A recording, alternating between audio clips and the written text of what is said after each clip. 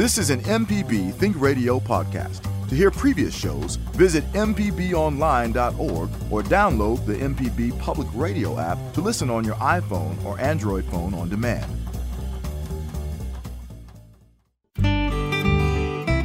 You are listening to Creature Comforts on MPB Think Radio. It's the show all about your animals and the animals around you. Kevin Farrell here with Dr. Troy Major, veterinarian at the Animal Medical Center in Jackson, and Libby Hartfield, retired director of the Mississippi Museum of Natural Science. Today on the show, we welcome Dr. Richard Brown, former director of the Mississippi Entomological Museum at Mississippi State. With a love for insects that has spanned more than 6 decades, Dr. Brown has plenty to share about the bugs found in Mississippi. We'll talk about what he's seeing right now and highlight the role of the caterpillar in our ecosystem. Dr. Major's here, ready for pet questions, and Libby always likes to hear about your encounters with nature. Join our conversation this morning. The phone number is 1-877-MPB-RING. It's 1-877-672-7464. You can email animals@mpbonline.org. If you ever miss Creature Comforts on Thursday, it repeats every Saturday morning at 7. Or is it 6? It's 6, sorry. I don't know why I said 7. Yeah. It would be 7 if you're in the Eastern time zone, I guess.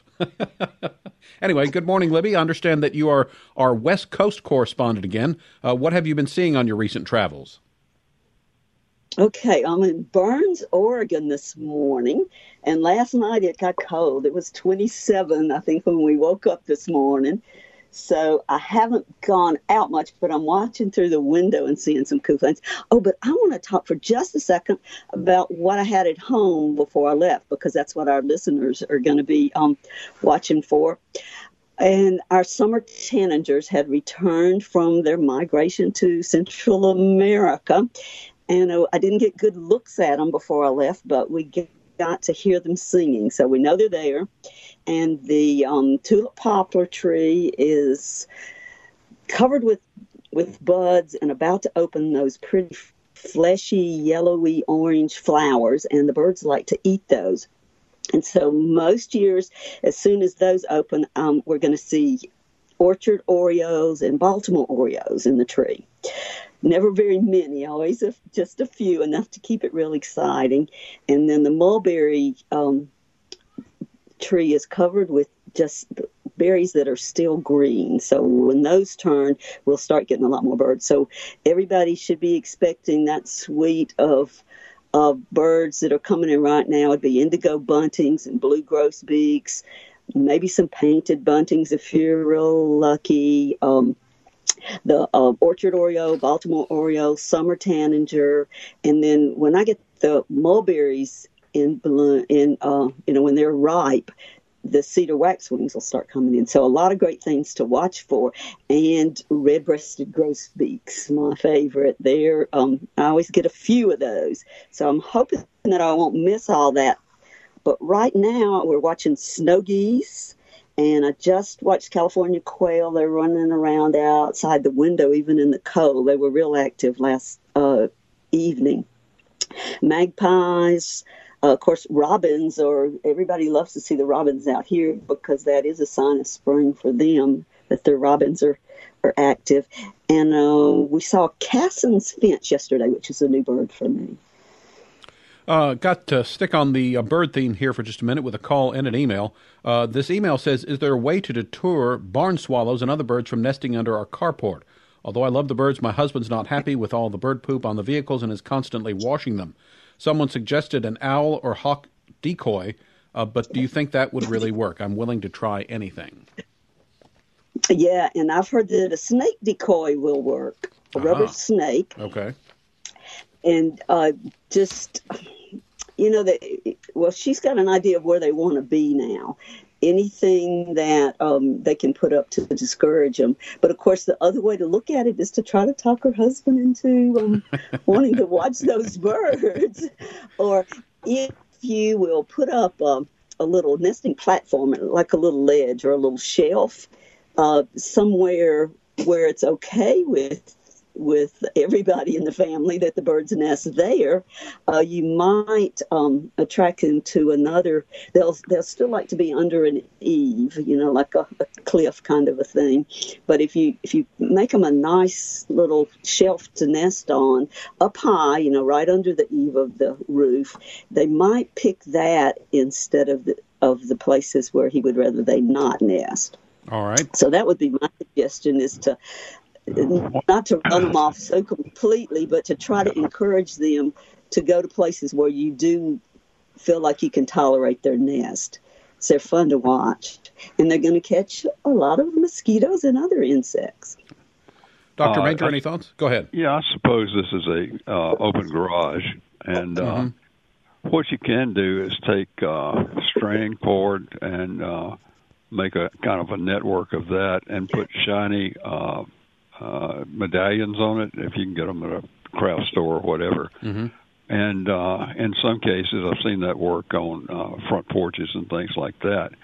So if you could hang that where your car wouldn't hit it when it comes in, but I believe that might deter to have those there and have some shiny, as I said, medallions or whatever.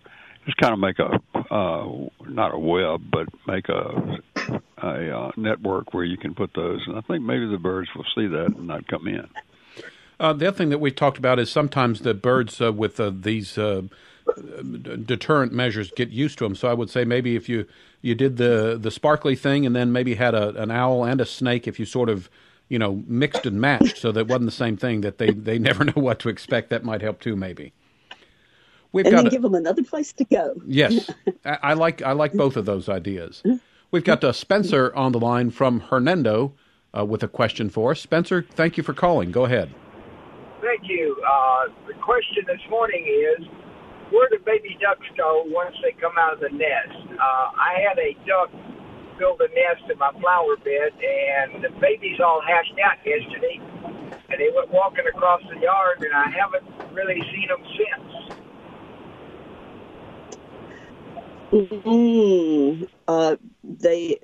They're good at hiding, but the parents should be around. Is there a mother duck around the yard somewhere? Yeah, she's out I have a wet area out in my yard, a bunch of irises in it. She's out there. Are they in the iris, do you think? If she's staying around one area, she's probably gotten them hidden in that area. Okay, let's hope so. I don't need to worry about keeping her nest, and I can go ahead and clean that area out. If where you're talking about where they have nested, the place where they nested, if you wanted to clean that out, you're probably fine. But leave her some places where she can hide with those babies. Okay, I will do it. Thank you. Thanks for the call, Spencer. Good luck. This is Creature Comforts on MPB Think Radio. Dr. Major, today we're going to be talking with Dr. Richard Brown from the Mississippi Entomological Museum. We know that you're an avid insect collector. Would you say you have a most prized specimen, or what's one of your favorite things in your collection? Wow, that's a good question. I have a couple of things, some of them from Central America. One is called a black witch, and it's one of the larger moths with a wingspan, really, really big. I'd say probably 7 inches across, give or take. I saw a beautiful moth yesterday at the house, just on the wall, Luna moths, and they're out this time of year, and they're always beautiful. They're kind of a green, one of our few green moths or butterflies, and they are very attractive this time of year. As far as the other things, there's some things that are hard to catch. I've got the Reduvidae beetle, the blood-sucking cone nose, if you will, the one that spreads Chagas disease. It would be good. Maybe I need to kind of catalog this and talk about them sometime on the air. But yes, it's really interesting, and you learn a lot when you are involved with insects, butterflies, moths. I think you've got a good topic for a future show there. You could kind of help us walk through your collection. In the meantime, we have a email here that says, I have a corgi that regularly howls with me. However, recently it seems he's gone hoarse and he's howling at a much higher pitch and barking at a higher pitch. Any idea what caused that? He may be maturing. I don't know. That's kind of strange. Sometimes they will get maybe a laryngitis or something like that, but still, it sounds like this howling is normal, and I can envision the owner and the dog sitting there howling at each other. We have some dogs sometimes here at the clinic that will, especially Siberian Huskies, when they start howling, they can get the whole clinic howling. It can be a whole chorus of dogs howling. And sometimes it's something as simple as maybe an ambulance going by or something like that will set it off, and we'll have quite a chorus. But I'm not sure I could say why this dog's voice is changing, other than maybe it's getting, maybe trying a new range of howling. So you wouldn't say that that's a cause for concern? I wouldn't, unless the dog is showing signs of being sick, coughing, gagging, this sort of thing. I would think it's probably okay. All righty. Time for our first break on Creature Comforts. When we return, we'll welcome our guest for the hour, Dr. Richard Brown. He's the former director of the Mississippi Entomology Museum at Mississippi State. We're going to be talking bugs, so stay tuned. If you want to join today's show, call with your questions and comments. It's 1-877-MPB-RING. It's 1-877-672-7464. Send an email to animals@mpbonline.org. We'll be back after this.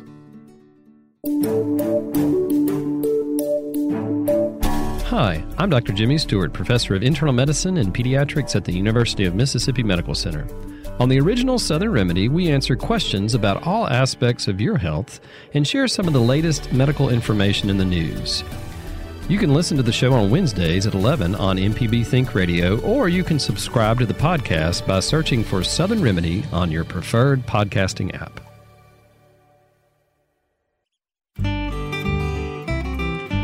Thanks for joining us. You're listening to Creature Comforts on MPB Think Radio. Kevin Farrell here with Dr. Troy Major and Libby Hartfield.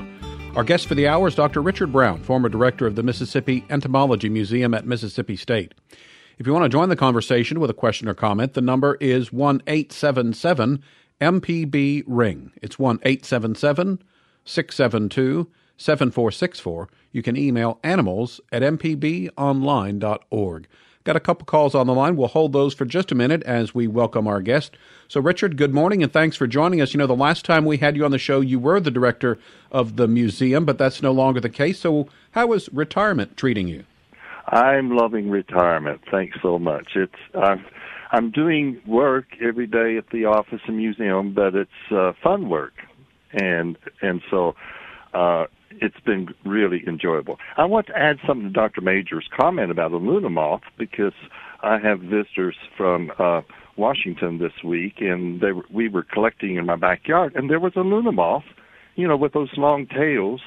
And Dr. Major, you may not know why the tails are there. I always thought it was like a tail on a kite, you know, for keep them stable, but it's been shown that they deflect the sonar of bats, and that's they escape bats because of those long tails. Wow, that's interesting.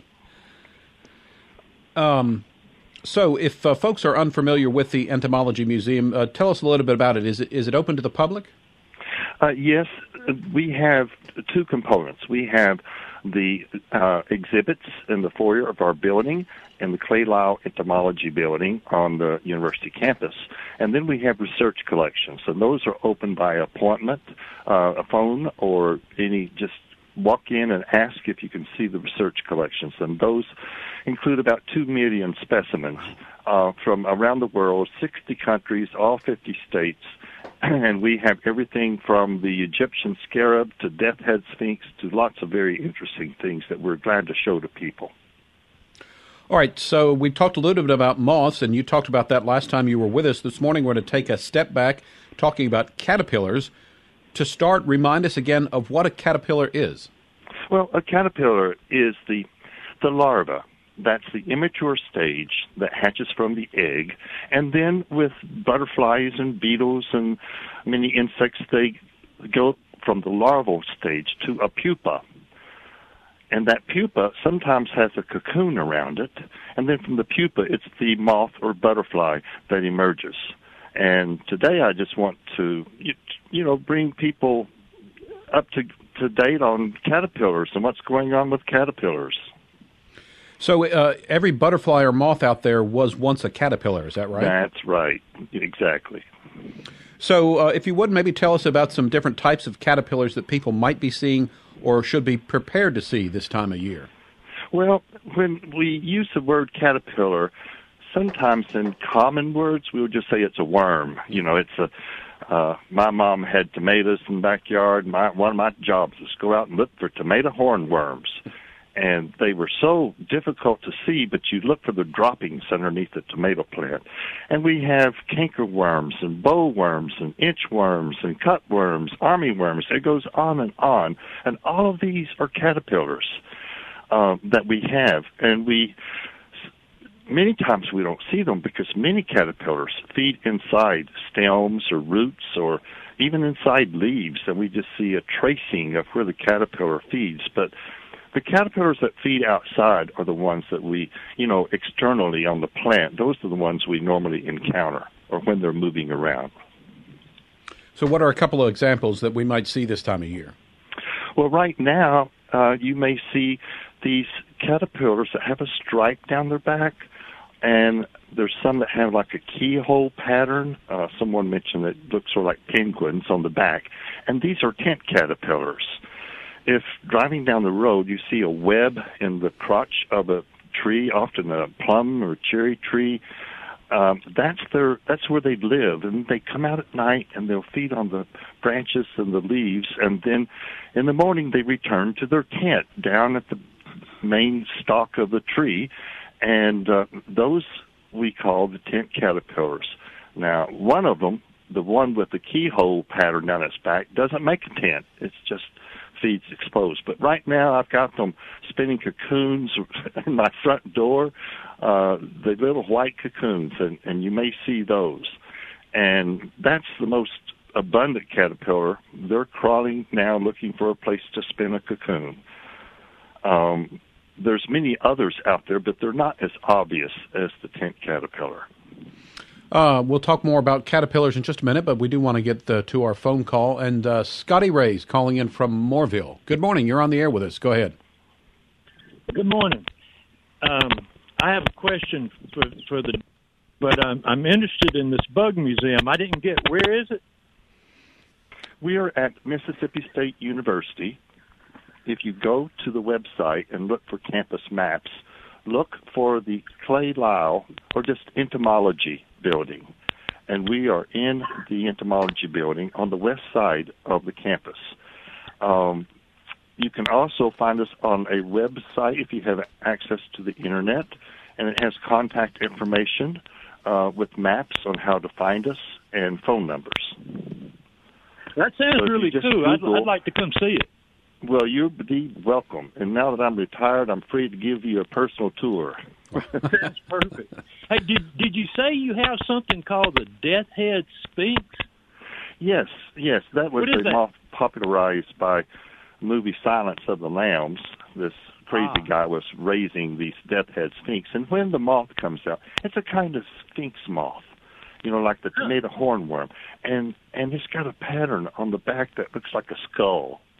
And I'd be glad to show you one of those, and I think you agree that Death Head Sphinx is a pretty good name for it. Well, Silence of the Lambs was written by a dude from Mississippi. Who was it Thomas written Harris. by? Scotty Ray, who is the author? Thomas Harris. Okay. A Mississippian. I didn't know that. I did not absolutely. Either. Yeah, and I hear that there's been some talk at Ole Miss of changing the school name to athletic name from Rebels to something not associated with a loser. And Death Head Sphinx would be a really cool. The Ole Miss Death Head Sphinxes. I'd buy a shirt. Well, now, Scotty Ray, since they're at the Entomology Museum in Mississippi State, that might cause some real trouble between Ole Miss and State. I don't know, but I agree with you. That's a killer name for a sports team. Well, my question for the doc is, those Seresto flea and tick collars. I was disappointed with it. It only lasted about 6 months, and now, of course, it's been in the news with some problems. And I'm looking for advice on what to buy instead. It's a great question, and I think the reports are not complete yet on the Seresto collars as far as the toxicity. Apparently, some dogs and some people are very susceptible to the Seresto collar. So this is for a word of caution I would discuss with your vet there. They claim an 8-month, I believe, time that it works. There are others available. You've got Brevecto, which is a 3-month pill. The dogs eat it very well. It does fleas and ticks. There's Advantage Plus, which is a topical that works quite well.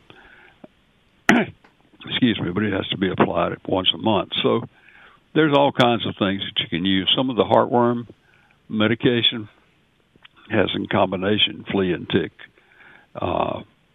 medication, such as Seresto, Trifexis, some of those. So you have a lot of options. I use a lot in my practice, a lot of the Brevecto, and people seem to like it a lot. All right, Scotty Ray, thanks for your call. I know that I use Brevecto for my cat, and it's very effective, so that's my endorsement. We're visiting today with Dr. Richard Brown on creature comforts, learning about the insects in Mississippi, talking specifically about caterpillars. Richard, what about the wild plum? Is that a type of caterpillar might be found in Mississippi? The tent caterpillars right now are on the tree of plums, wild plums. Okay. But before long, we'll start seeing other kinds of caterpillars coming out, and many of them are so cryptic. They're camouflaged and difficult to see. But if you tap a branch, with a stick, they'll fall down. You can see them. But they are masters of being camouflaged on leaves when they're feeding. And that they have to be that way to avoid getting preyed upon by birds and to escape. Let's go back to the phone lines. Our friend Sue from Beaumont has called today. Good morning, Sue. You're on the air with us. Good morning. I'd like to ask if there are any extinct or endangered insects. I was thinking about the dung beetle or scarab beetle. I used to see them when we were a kid. We had cows, and these beetles would roll little balls of dung. They had these long pinchers out front, and they looked exactly like the Egyptian scarab beetles. I just wonder, are they extinct? Because I'd never see or hear of them anymore.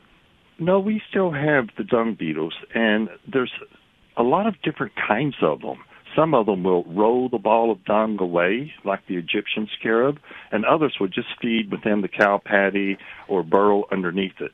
But we introduced some African dung beetles back in the 1960s and 70s, and that was not a good idea because they have put competition on our native species, and they can be a pest.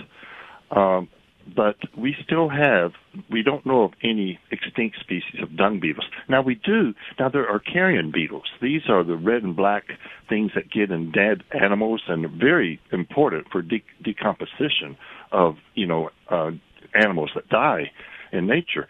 And we have an endangered species of a carrion beetle that used to be in Mississippi. The last one was collected at the scene in the 1940s. And there's only a few of those left. But we do have some extinct species of butterflies. We have one in the museum here that is now extinct, but we have specimens that you can see of what it once looked like. Well, thank you. Thanks, Sue. Always good to hear from you. Go ahead, Dr. Major. The carrion beetle, one of the ones you were talking about, anyway, was closely associated with a passenger pigeon. Is that correct? I missed your question. No, I'm saying one of the carrion beetles that has virtually gone extinct was related to the passenger pigeon. Is that correct? There's speculation and suggestion that the loss of the passenger pigeons led to loss of this carrion beetle because they tended to be they can be captured with chickens, and so that could be a cause, but we don't have proof. Okay. Thank you. This is Creature Comforts on MPB Think Radio. Time for another break. When we come back, we'll have more with Dr. Richard Brown, the former director of the Mississippi Entomology Museum at Mississippi State. We're talking caterpillars and other bugs found in Mississippi. Dr. Major here, ready to take some pet questions, so stay tuned. Call with your questions and comments. The number is 1-877-MPB-RING. It's 1-877-672-7464. Send an email to animals@mpbonline.org.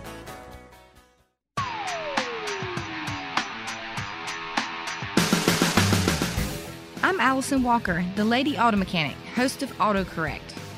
If you're enjoying this podcast, try my podcast, AutoCorrect. We help steer you in the right direction with your car problems. Find me on any podcast platform or at autocorrect.mpbonline.org.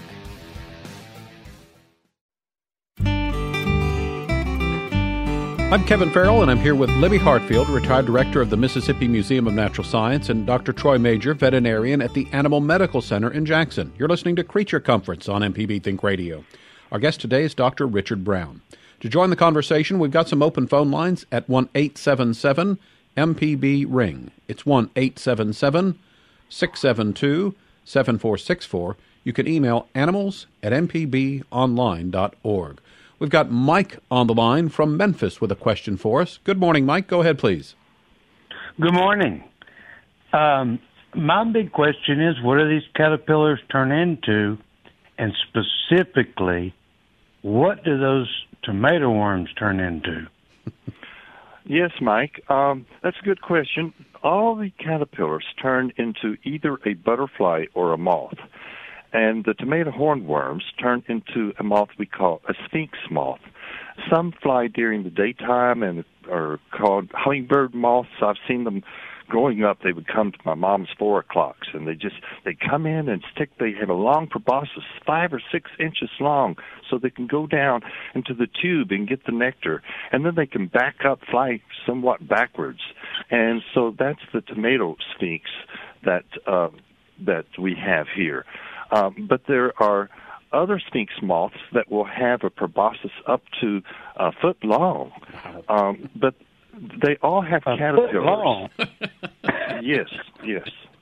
In the tropics, about 10% of the trees are pollinated by sphinx moths. They're very important to our tropical forest. And they all have caterpillars.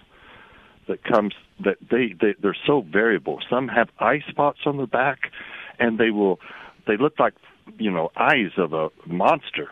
Some are snake-like, and so birds will leave them alone. Well, should we not kill the tomato worms?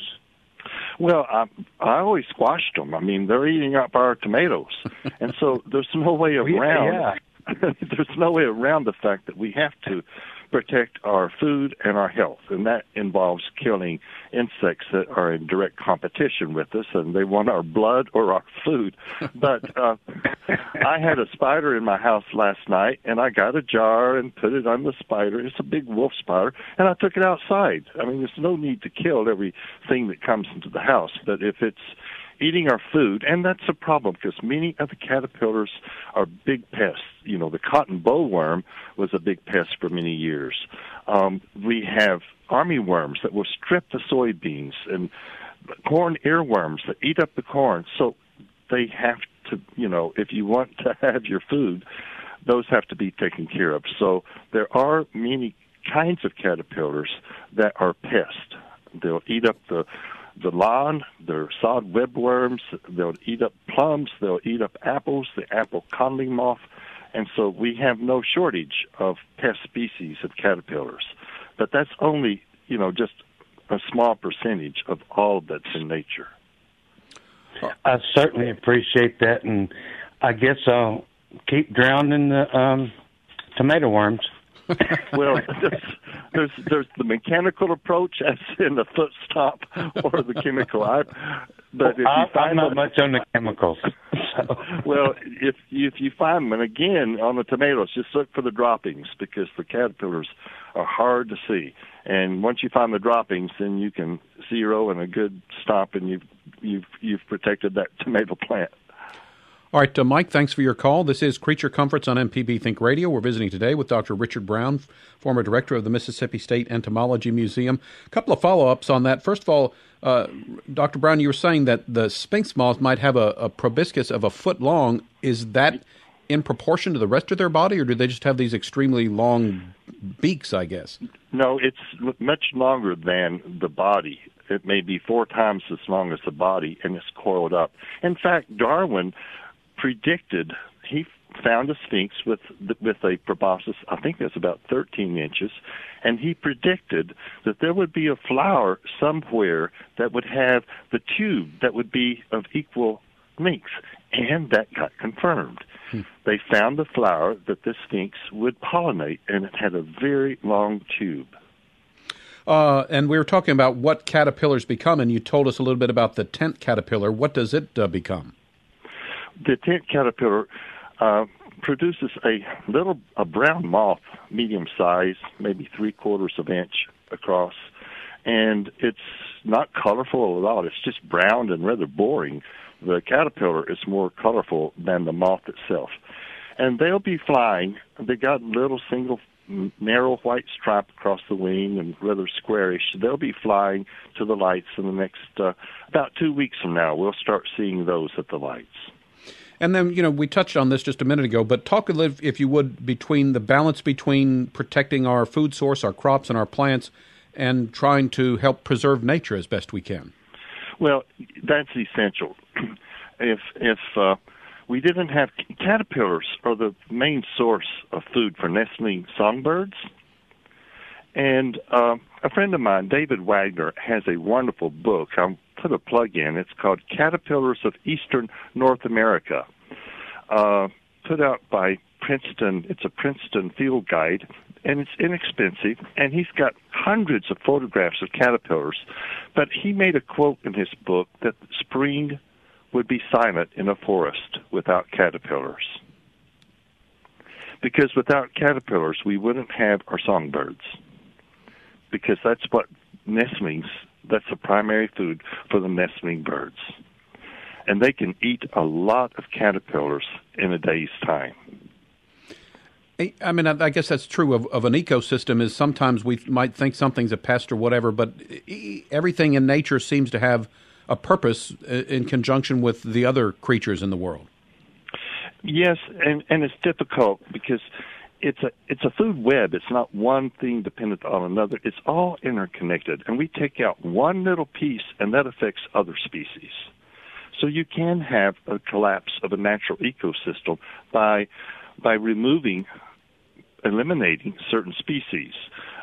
Unfortunately, we have the state parks and federal national wildlife refuges and national forests, and they are reservoirs of our natural diversity and so important to maintain what we have here in Mississippi and the rest of the country.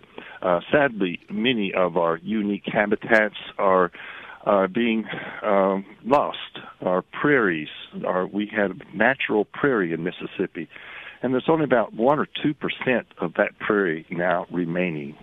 And they have caterpillars and moths on it that aren't found anywhere else in the world. And our coastal islands, offshore, the Gulf Coast and islands are very unique in the kinds of insects and moths, with many new species of moths, each having a caterpillar, that have been found in these habitats.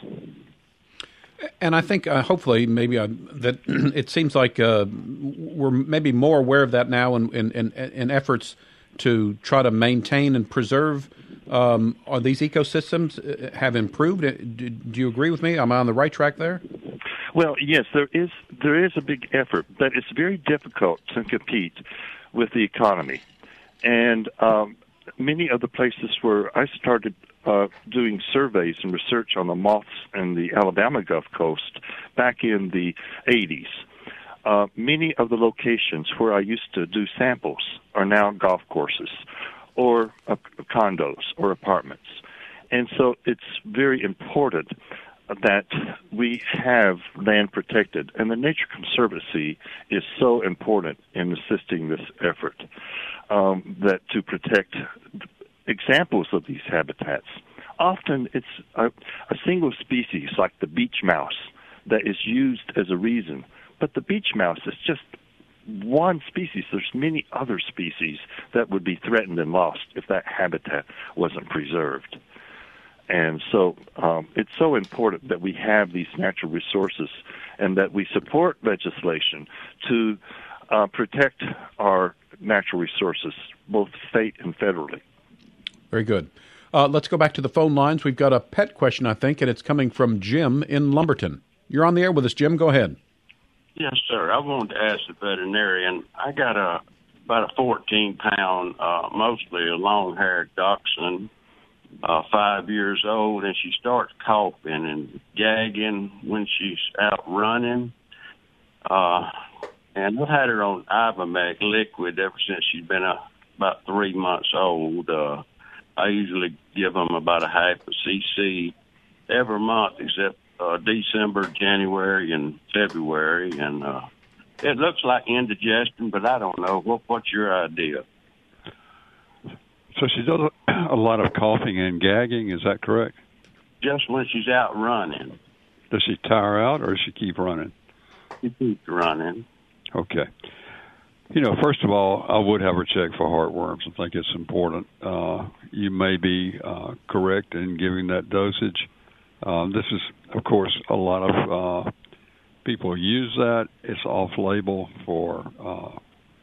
because it is a large animal preparation. But I would have her checked and be sure that she doesn't have heartworms. She may have. Is this more seasonal or is it all the time? It seems to be all the time. Yeah.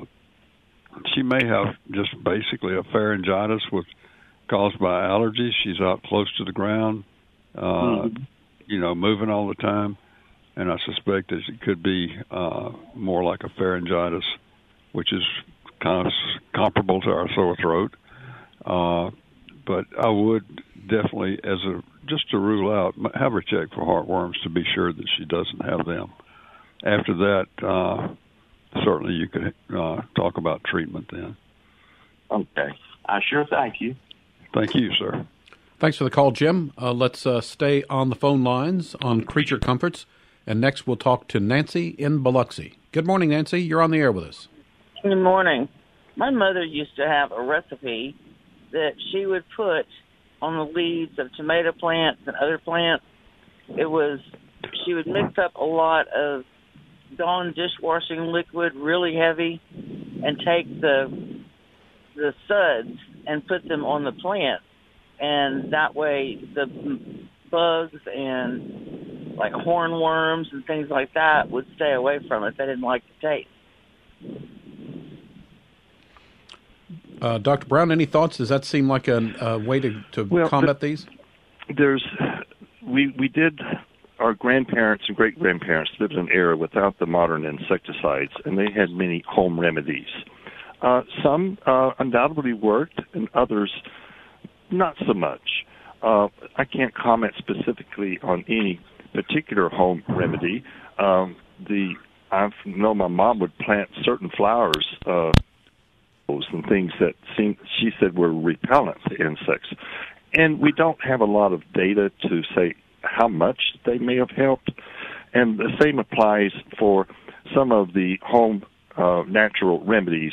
And so I can't say anything more than that. All righty. One more phone call before our next break. We'll speak with Rachel in Eupora. Go ahead, Rachel. You're on the air with us.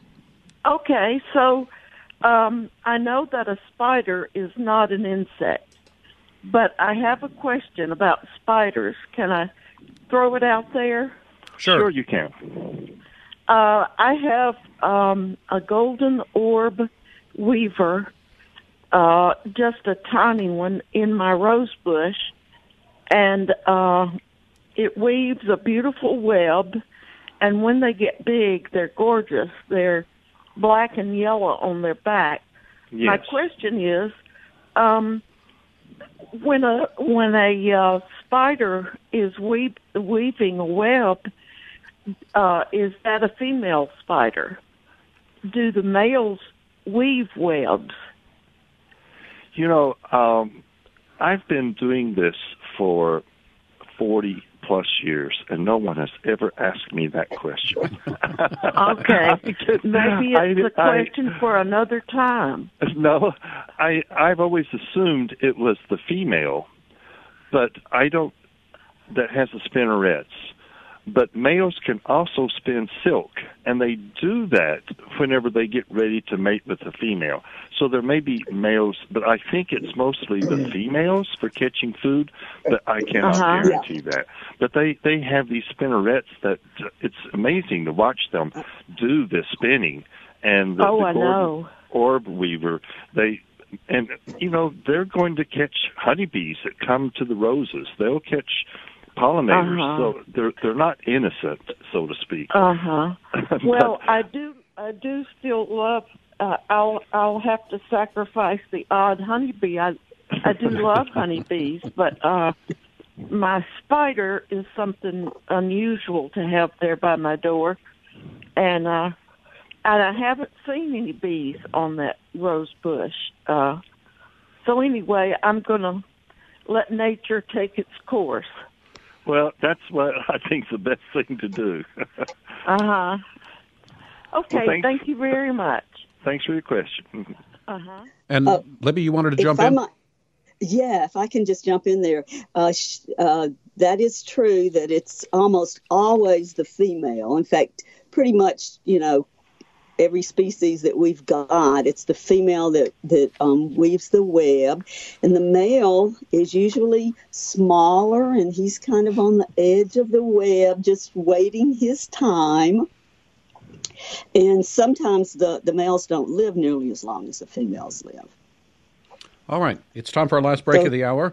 If you missed any part of today's show, make sure you subscribe to our podcast using any podcasting app, searching for Creature Comforts. Or you can download the MPB Public Media app and get access to all the local MPB Think Radio programs on your schedule. Back to wrap things up after this. Hello, I'm Dr. Nancy Lottridge Anderson, president of New Perspectives, a fee-only financial advising firm and co-host of Money Talks. For over 10 years, Money Talks has been answering your personal financial questions and sharing knowledge about money management. Money Talks can be heard Tuesdays at 9 a.m. on MPB Think Radio. Podcasts can be found on our website, money.mpbonline.org, or on your smart device's podcasting platform. This is Creature Comforts on MPB Think Radio. Kevin Farrell here with Dr. Troy Major, Libby Hartfield, and our guest for the hour, Dr. Richard Brown, former director of the Mississippi Entomological Museum. If you missed any of today's program, subscribe to the podcast using your favorite podcasting app. So, Dr. Brown, let's talk about caterpillars, what they eat. I think, are they based on eating habits that determines the different types of caterpillars we have? They have all kinds of eating habits. We know about clothes moths that feed on woolens and anything of animal origin. And the species in this family, this group of moths, they don't feed on plants. They feed on droppings of animals. There's one associated with gopher tortoises. They'll feed on bat guano. They'll feed on fungi, but not on plants. And then the majority of our caterpillars are on different kinds of plants. And these can be ferns, mosses. They can be flowering plants, pine trees. It's endless. And there's very few trees that don't have more than several kinds of caterpillars that feed on them. So they're all around us, but we often don't see them. Got a couple of minutes left. What are there? We talked about the tent caterpillars. Are there any other kinds of caterpillars people might be seeing in this, or maybe in the next month or so here in Mississippi? Well, yes, but to add on to about the tent caterpillars, come July and August into September, we'll see these webs on persimmon, ash, and other trees, and that's a different kind of a web maker. We call it the webworms, and they're very different from the tent caterpillars because the webworms will expand their web to take in food. They always stay inside the web. And if you park your car under a persimmon or tree, or certain trees, you'll get covered by the droppings from these caterpillars. And we'll see those starting in late June. In July, I've seen them cover whole small bushes with their silk. We'll also start seeing butterflies coming out. If you've got home gardens, there's a parsley worm that makes a beautiful swallowtail butterfly, and when it's disturbed, it will stick out these orange forks that give off a defensive chemical. We'll have other caterpillars, butterflies. Many butterfly caterpillars tend to have spiny projections from the body, and if you go into the woods and along the edge of woods, and you'll see these feeding on leaves. But one kind of caterpillar that you need to be careful about are the stinging caterpillars. There's a green and brown one called the saddleback, and they've got their spines on their body are hollow, and they've got venom, just like a wasp would sting you. These caterpillars can sting with their spines. And I've had calls from emergency rooms about and describing it, and they can be very bad for some people and turn your arm into a rash from your whole arm from these stinging caterpillars. Usually, the stinging caterpillars are brightly colored. If a caterpillar is red, yellow, or brightly colored, be careful because they're advertising themselves. What about woolly bears? Woolly bears are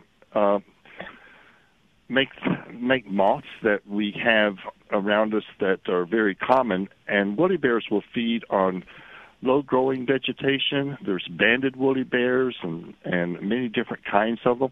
They can't sting you, even though they've got a lot of hair. So they're safe to pick up, but not that I cannot recommend picking up caterpillars unless you are informed about what kind they are. Yeah, you certainly don't want to accidentally pick up one of those stinging ones, that's for sure. How about inchworms? Inchworms we find, and they get their name because of the way they walk. Now, caterpillars have 4 pairs of prolegs. They're like little projections that got little hooks on them, and that's how they can hang onto a twig. And inchworms miss those prolegs, and so they loop when they walk, tail to head. And so we'll have those throughout the summer. And the moths of some of those were flying in January, the adults. We've got about a minute left. What about an online resource for someone who might want to learn more about caterpillars and insects in general? Well, if you search for Moth Photographers Group, there's over 100,000 images of moths, and there's a link on the plates to caterpillars, and you can see many pictures. And I mentioned Dave Wagner's book on caterpillars of eastern North America. Excellent reference. All right, and remind us again about the museum on the campus at Mississippi State. Where is it located? We are located in the Clay Lyle Entomology Building, next to the sorority houses, and behind us is the USDA building. We're open Monday through Friday. If you want to see the research collections, please give a call to information on our website for the museum. All right. That's it's been a fascinating hour. We appreciate you coming on again to share your knowledge about these caterpillars. Thanks so much. Creature Comforts is a production of Mississippi Public Broadcasting Think Radio. Funding is provided in part by listeners like you. To hear today's show or a previous show, you can go to mpbonline.org/creaturecomforts. Our show is engineered and produced by Java Chapman, and our call screener was Liz Gill. For Libby Hartfield, Dr. Troy Major, and our guest, Dr. Richard Brown, I'm Kevin Farrell. Up next at 10, it's AutoCorrect with the lady auto mechanic, Allison Walker. We'll be back next Thursday at 9 for another Creature Comforts, heard only on MPB Think Radio.